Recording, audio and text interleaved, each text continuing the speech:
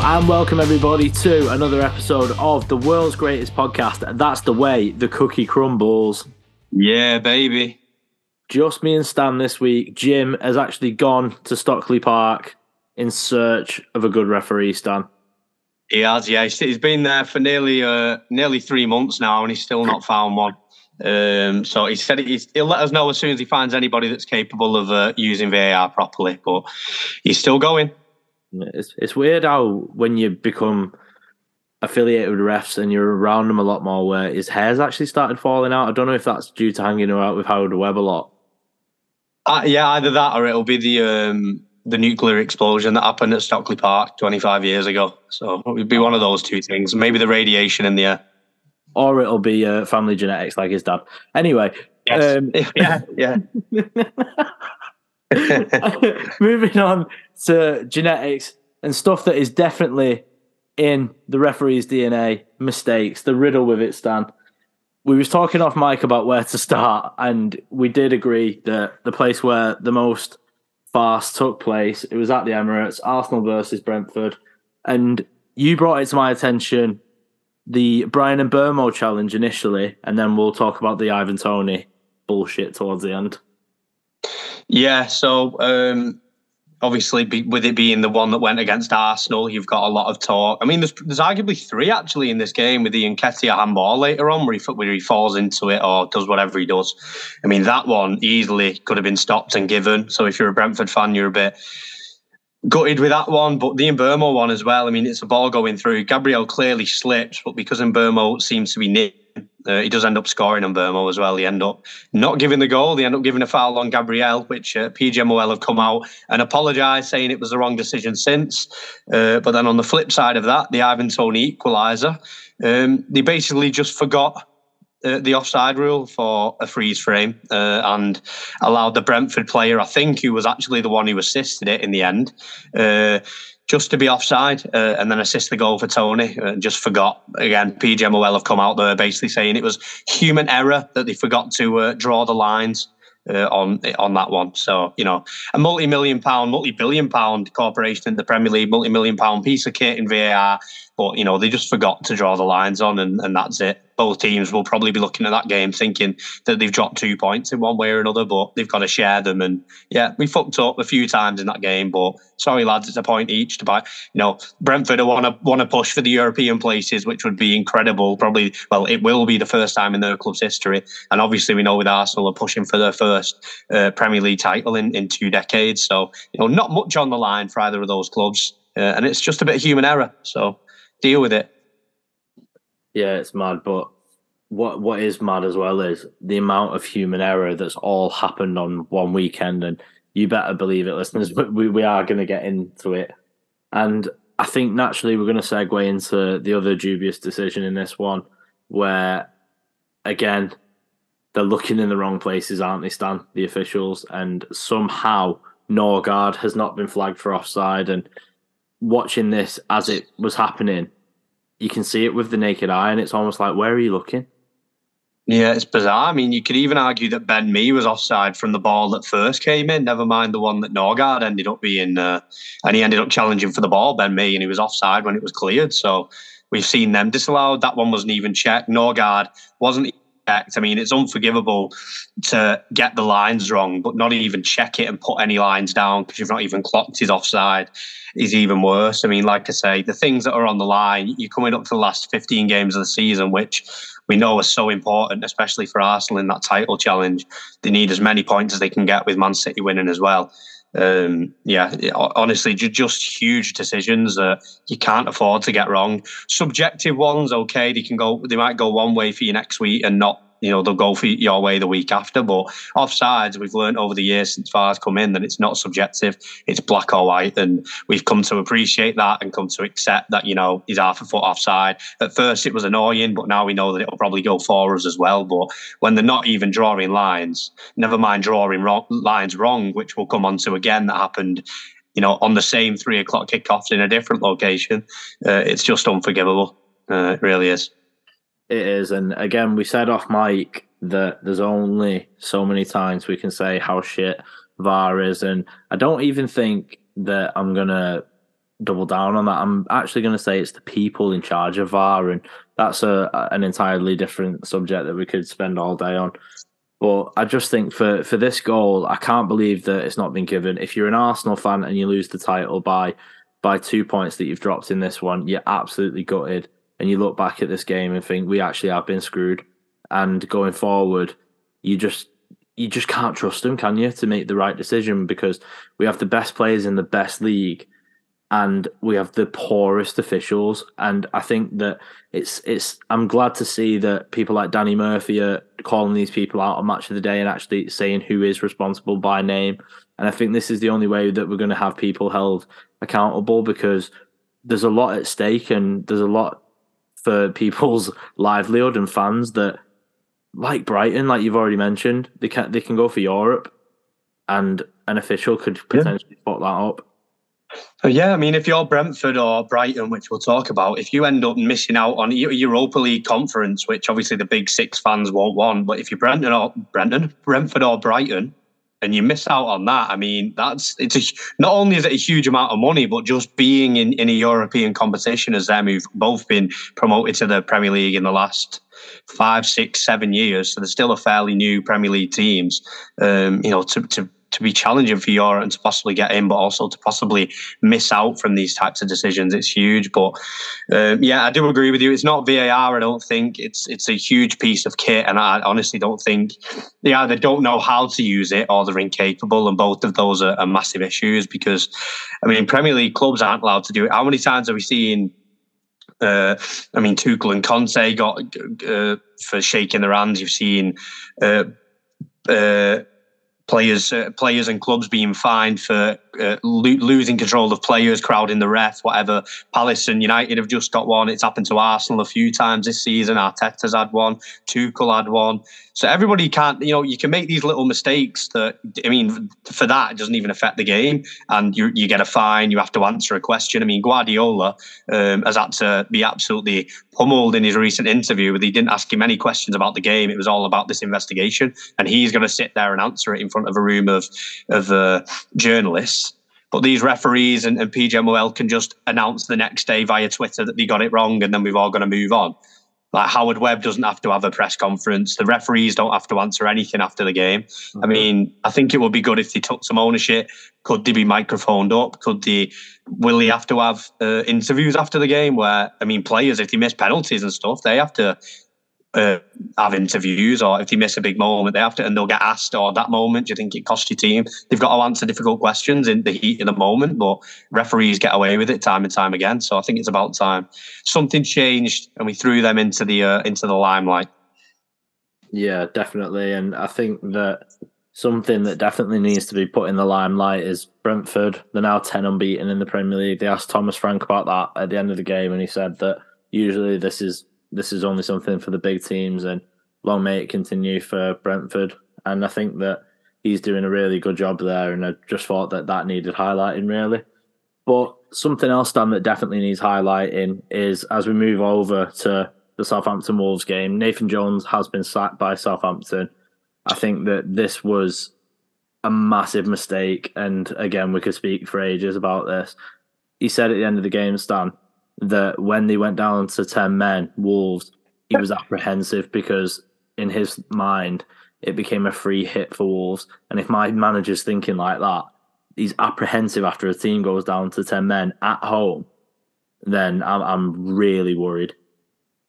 Yeah, I mean, what he said after I can't remember who they got beat by, but what he said about basically saying, I've not been doing what I'm doing. I've pandered to these Premier League players and whatever, almost passing the blame onto them, not coming in doing your own thing. And then, like you say, after saying, I know they got sent off, but maybe it wasn't a good thing because it made it effectively all the pressure was on us and they had nothing to lose. I mean, if you 1-0 up at home against a team with 10 men, I don't care if you're bottom of the league, you can't go and lose that game. It just can't happen. So I'm not surprised he's been sacked. I did see a stat where I think there was 12 different managers have played a game at St Mary's this season, and only Nathan Jones hasn't got a win out of all those managers. So he got one win, and it was Everton, which I'm sure Everton fans won't be too pleased for me reminding them, although you never know, by the time this comes out, you could have just won at Anfield and beat Arsenal, so I'm sure you won't care. But yeah, that's the only game he won. I think it was 8 games, 7 losses and a win or something awful like that. I mean, like I say, complete waste of time. And the links are that they're going to Jesse Marsch. But I mean, going back to another decision in this game, the red card, Lemina was booked.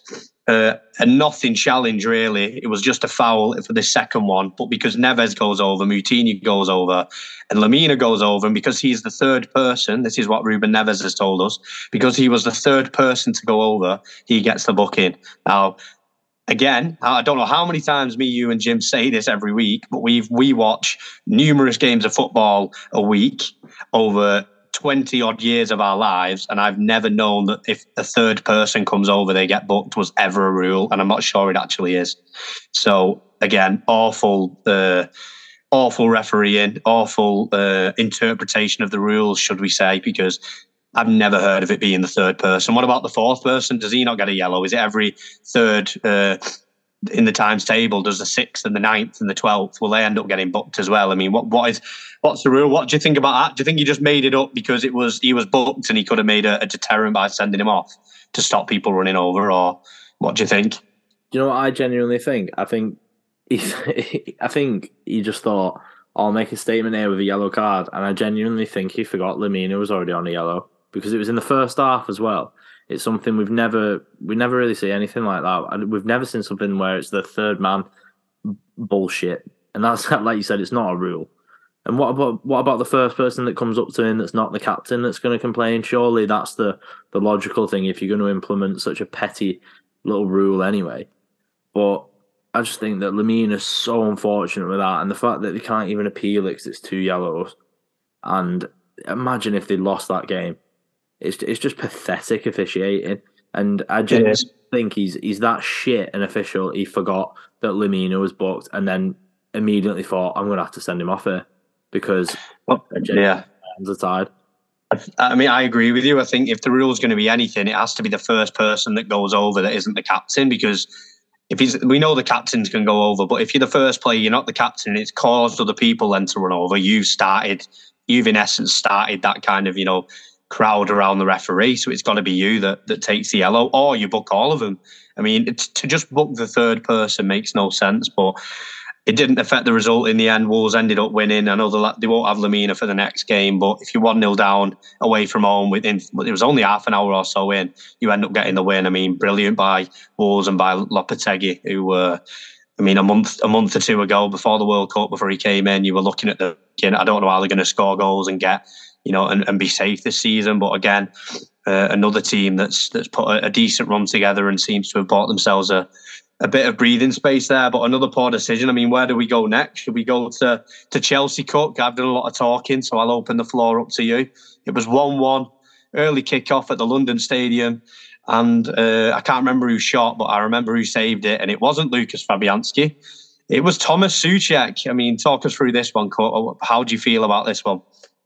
It was Conor Gallagher that had the shot, mate, and I genuinely was in the pub with you when this happened with a load of other people, and I literally couldn't believe that it wasn't given as a penalty, this. And I had Dunny sat next to me telling me how stupid I was for thinking that it's not a penalty because he's falling over and that's where his arm is. But why is he on the floor? He's about 10 yards away from the shot.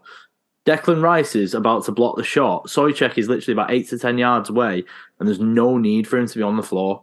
He's just doing it to make his body bigger, to make the target smaller for Gallagher, and it's clearly a penalty. It genuinely is a penalty.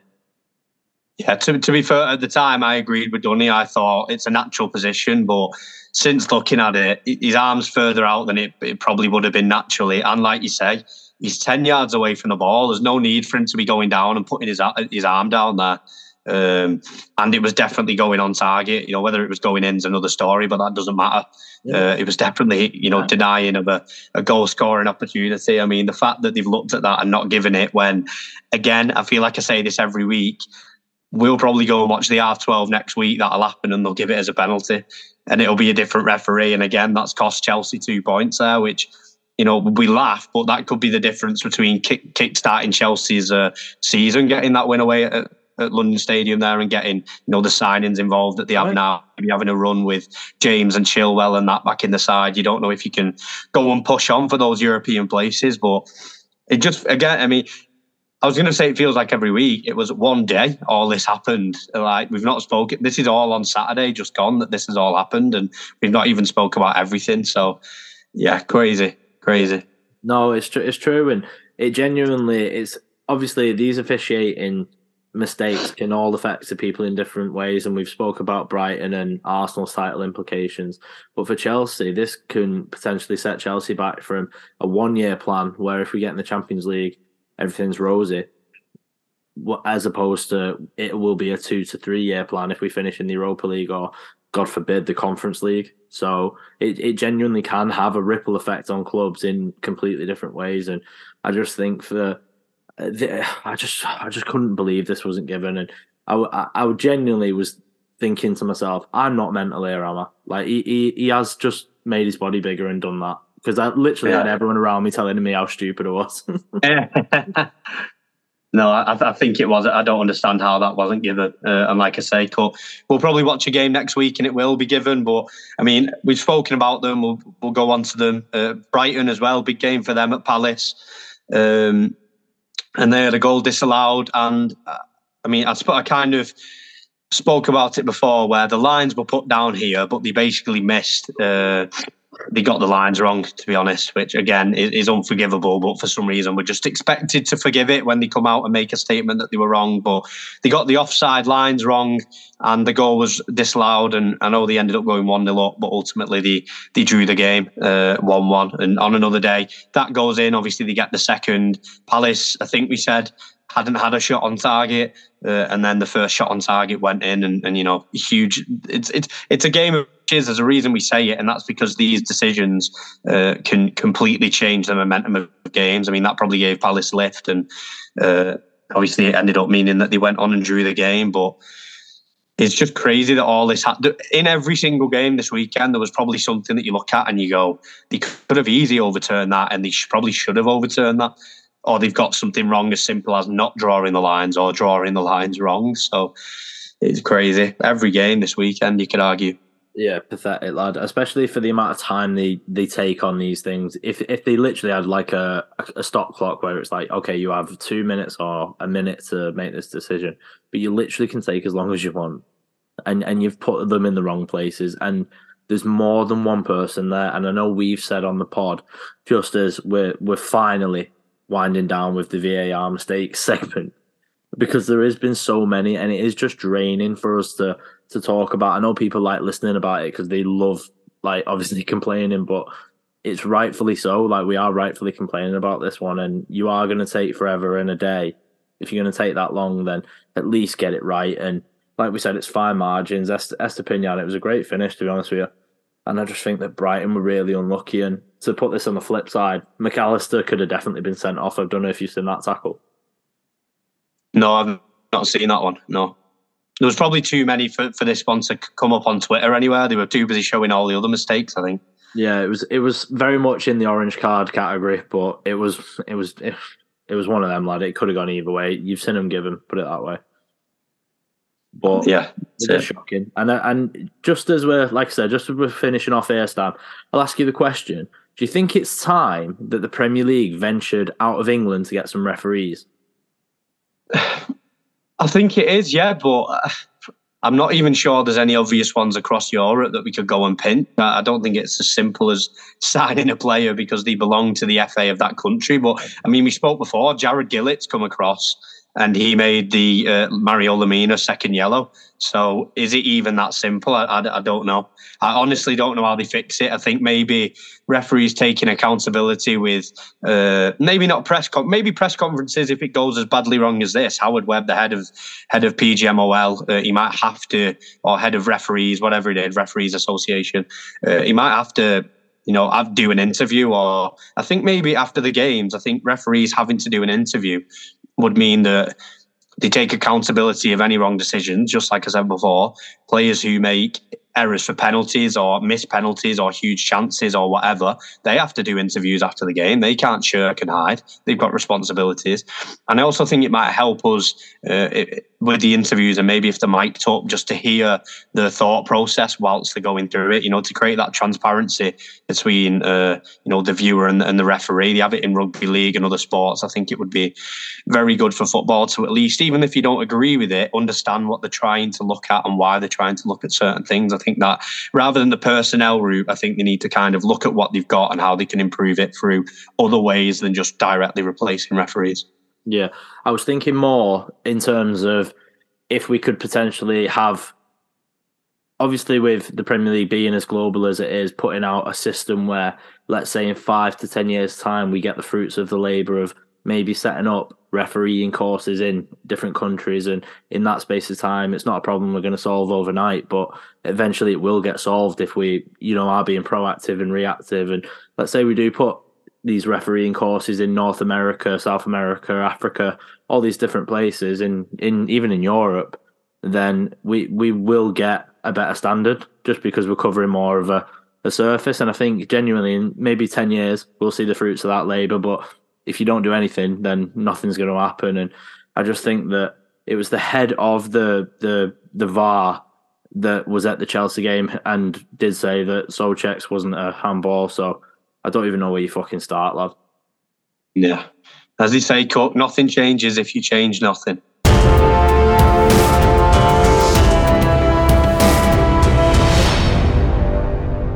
Okay, listeners, that music can only mean one thing. It is, of course, Bet of the Week. And we've been hitting a bit of a dry spell of late, like you virgins that listen to this podcast. So I'm going to give you a winner so you can get back on the horse, go out there and get some poon. So, starting off with Brentford versus Crystal Palace, London derby. We're going to go both teams to score, no draw in that one. Then we're going to head down to the Amex Stadium and we're going to double down on that one. We're going to go both teams score, no draw as well in that one. Chelsea versus Southampton. We're going to go Chelsea to win 2-0 in this one. New manager bounce for Southampton. Hopefully not going to happen in that one. And then we've got Wolves versus Bournemouth. I'm going to go for under 2.5 in that game. So just to recap the bet of the week, Brentford versus Crystal Palace, both teams to score, no draw. Brighton versus Fulham, both teams to score, no draw. Chelsea to beat Southampton 2-0. And Wolves versus Bournemouth under 2.5. And Stan, what can the listeners do with that? They can shove it up their rackers.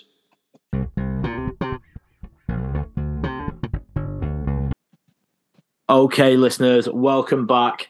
The Champions is back this week. I've missed it, Stan. I don't know about you. I mean, you've missed it for longer than I have. Sorry. I mean, yeah, we're not in it, but I do like watching it. So, and hoping that neither City or Liverpool win it. So, yeah, thanks, that's man. Great. That's great being bitter for a few months a year. So, yeah, that's definitely healthy. That, but it keeps me honest. It does, mate. And anyway, the Champions League is back. The boys aren't here as a 3. We are missing Jim, but he is going to voice note us or just send over his predictions, and we are going to predict who's going to go through in the Champions League round of 16 to get a place in the quarterfinals. And Stan, we're going to start off RB Leipzig versus Man City. Oh, I mean, it's got a Man City on about 6-1 aggregate written all over this, hasn't it?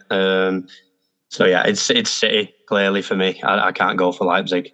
Yeah, I feel like these have played each other recently, and Nkunku scored an hat-trick at the end. He did. I was when I was saying that, I couldn't remember. It must have been last season's group stage, maybe.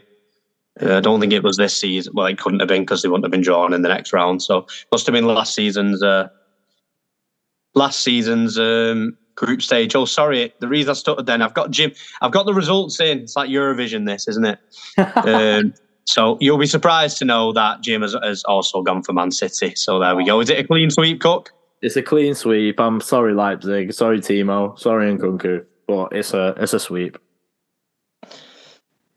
Right. Where are we to next? We are going to go to the current Serie A leaders, Napoli versus Frankfurt. I think that we'll start off with me. I think that Napoli are easily through in this one. I think that Frankfurt have bigger things to worry about in the Bundesliga than the Champions League, and I think that Napoli are just playing unreal at the minute, Stan. Yeah, I'd agree with that. I think you look at look at the names, and I mean, Napoli are always a bit better, but I think previous years you wouldn't be surprised if Frankfurt did a Napoli side, but this Napoli side's different to ones that we've seen for years, probably since that Cavani Lavezzi team. Who was the other guy in that team? Oh, Hamsik, Marek Hamsik. Yeah. That's what I'm thinking of. In that team, about 10 years ago, that Napoli side was brilliant. Yeah, all them. So it's the best Napoli side since that. And I think with Osimhen and Kvaratskhelia and Kim Min-jae and people like that, Napoli will have too much for these. So again, Napoli for me too, and Napoli for Jim as well. It's another clean sweep. I mean, I'm waiting for us to all start arguing. So am I. I'm waiting for us to all get back in the boardroom, apprentice style, and see who's going to chuck who under the bus. Start pointing fingers. Exactly. Jim's project manager. That's why he's not here. Shithouse. But we're going to go to Belgium, Stan. Club Brugge versus Benfica. Wow. Well, this is one similar to maybe Frankfurt, Napoli, where years ago with that, you might look and think, well, you'd think Benfica, but you wouldn't be surprised if Bruges did them. And I think I'll go with Bruges. I think they've lost Enzo Fernandez. I think that's a massive miss. And although they did well getting through the groups without Darwin Nunez, who obviously left last summer, I think Club Brugge, they had a really good group stage. They've got Gotti P in there. And I think they'll do it. I think they might be the surprise package for this year. So I'm going to go for Club Brugge in that one. Nice, Stan. I think I'm going to go for Benfica, unfortunately. I'm going to have to go against you in this one. I just think that they've got European pedigree. They've been here before. And I just think that ultimately they might just have enough. Who's Jim gone for before we move on? He's gone for the Belgian Waffles as well. Scotty Parker's Club Brugge. So there you go. 2-1 in that one. Got your friction that you desired with Benfica. You got your friction that you desired, Stan, and we're going to move over. We might get some more friction here. Chelsea versus Borussia Dortmund, and there's no way I'm not going to back Chelsea in this one. So we'll just move on quick for that one.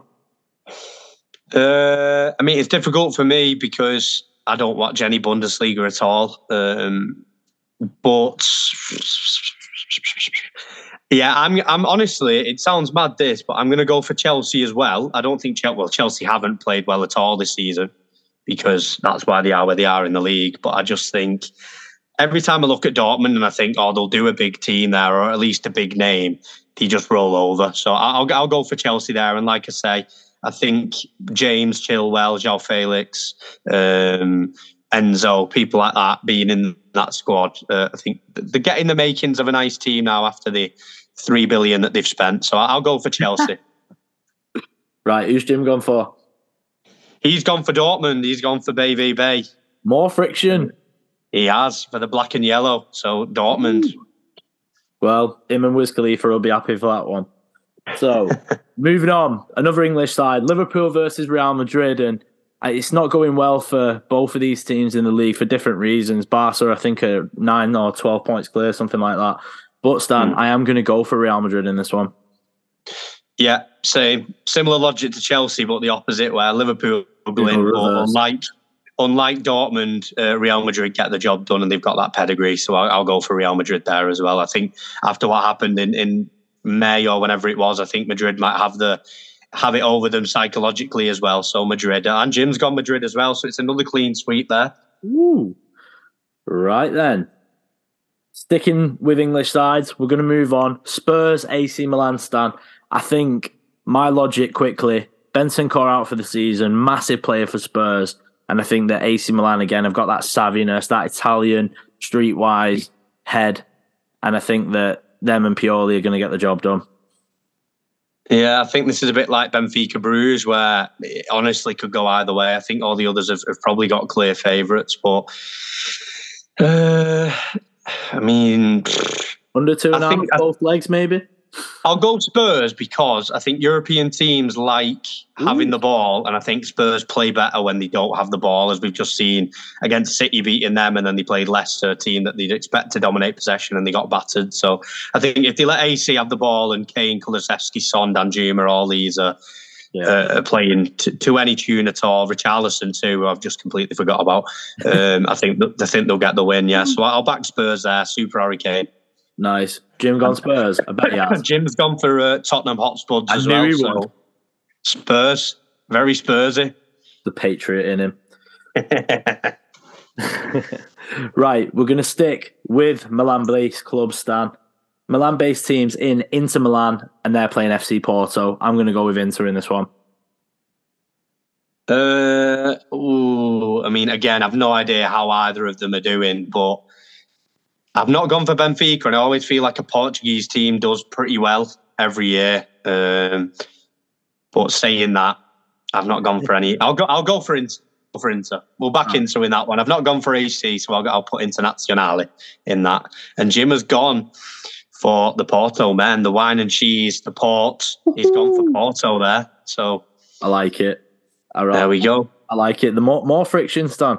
It is. There's room for error, which is what we like. That's what we like. Something to talk about. And I think we're going to get some friction here with arguably the biggest game of the round.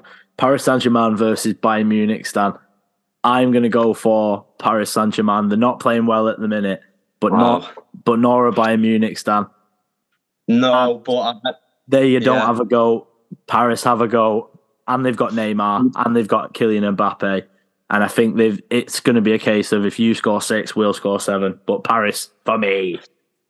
Yeah, I mean, I don't think for me it's got to be Bayern because they're a team that just get things done at this stage. I think PSG are a bit wishy-washy.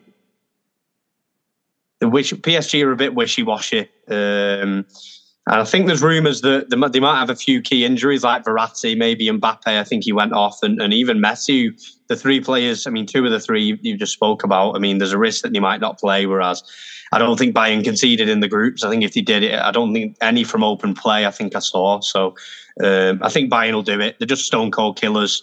And like I say, PSG have always got an early exit in them. So Bayern for me, and it's Bayern for Jim as well. So again, we've not gone for the same teams from any there. I think, was it City, Napoli and Madrid? I think we all went for the same. I think that was it. 3 out of the 8. So not many at all.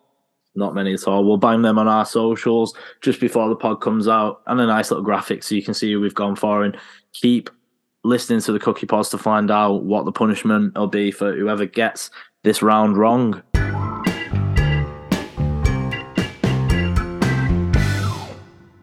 Right, listeners, welcome back. Just as we're winding down for the podcast, I have got a Who Am I for listeners, so we're going to get straight into it. Right, I was born on the 24th of January, 1983, making me 40 years old, and I'm retired. 40 years old and you are retired. Oh, that's got to be Manuel Almunia. I like the guess, but it's not him. All right. This might help you out. In 2006, I was named PFA Scotland Young Player of the Year. 2006. Fucking hell.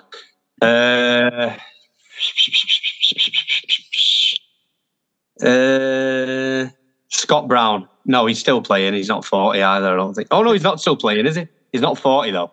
No, he's not 40, and he's not Scotty still Brown. playing. But I like where your head's at, Stan. I've played in the SPL, the Championship, the Premier League, and Major League Soccer. Is it Sean Maloney? It is Sean Maloney. Oh, Maloney. And the last 2 clues that he's going to have were, clue number 4 was I've won 5 league titles with Celtic, a playoff final with Hull, and an FA Cup with Wigan Athletic. And then the final clue was I'm a former Belgium assistant manager, Hibernian manager, and current Wigan Athletic manager. Yeah, Shawnee Maloney. There you go. Player. There you go, Stan. He's been all over the gaff. He has. It was the MLS one. Who did he go and play for? He went and played for Chicago Fire. Yeah, I remember. For 1 season. I remember he went MLS. Then he came back to England after that, after a short stay. He go Hull, I think, didn't he? He did, yeah. He did. Hull, yeah. He did. But we'll move on, Stan. We've got another Who Am I here for you. So you've had a taste with Sean Maloney. Okay. Lovely. I was born on the 26th of March, 1987, making me 35, and I'm still an active player. Okay. 35. Chiellini. Ooh, not a bad guess, but it's not Chiellini. This should help you out. I have 10 goals in 33 caps for Scotland. Another Scottish player. 10 goals in 33. And he's still playing.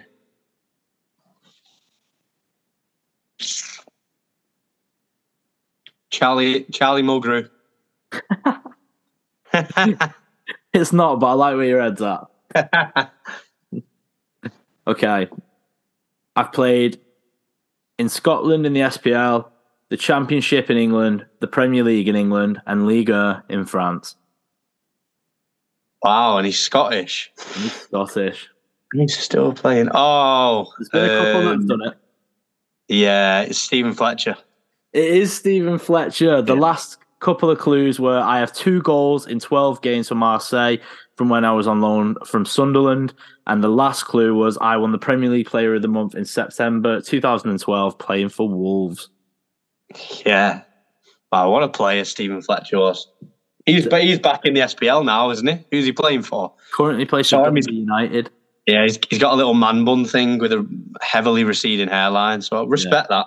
Yeah, respect that. As they like to call it in the industry, as Ian Black has told me, that is what's called a skullet.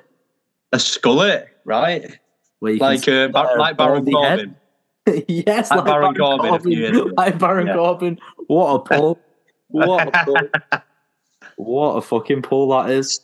Tell you what, Stephen Fletcher and Sean Maloney, I mean, it's a lovely little big man, little man there up front. Maloney off Stephen Fletcher. It is, mate. And Fletcher, the only thing he could have done in his career, I mean, he still probably can. Maybe not anytime soon. Not making light of the situation, but he could get an air transplant in Turkey. Well, he could. Yeah, I'm sure he could go over there. Galatasaray are always looking for players. So they are, especially goal scorers.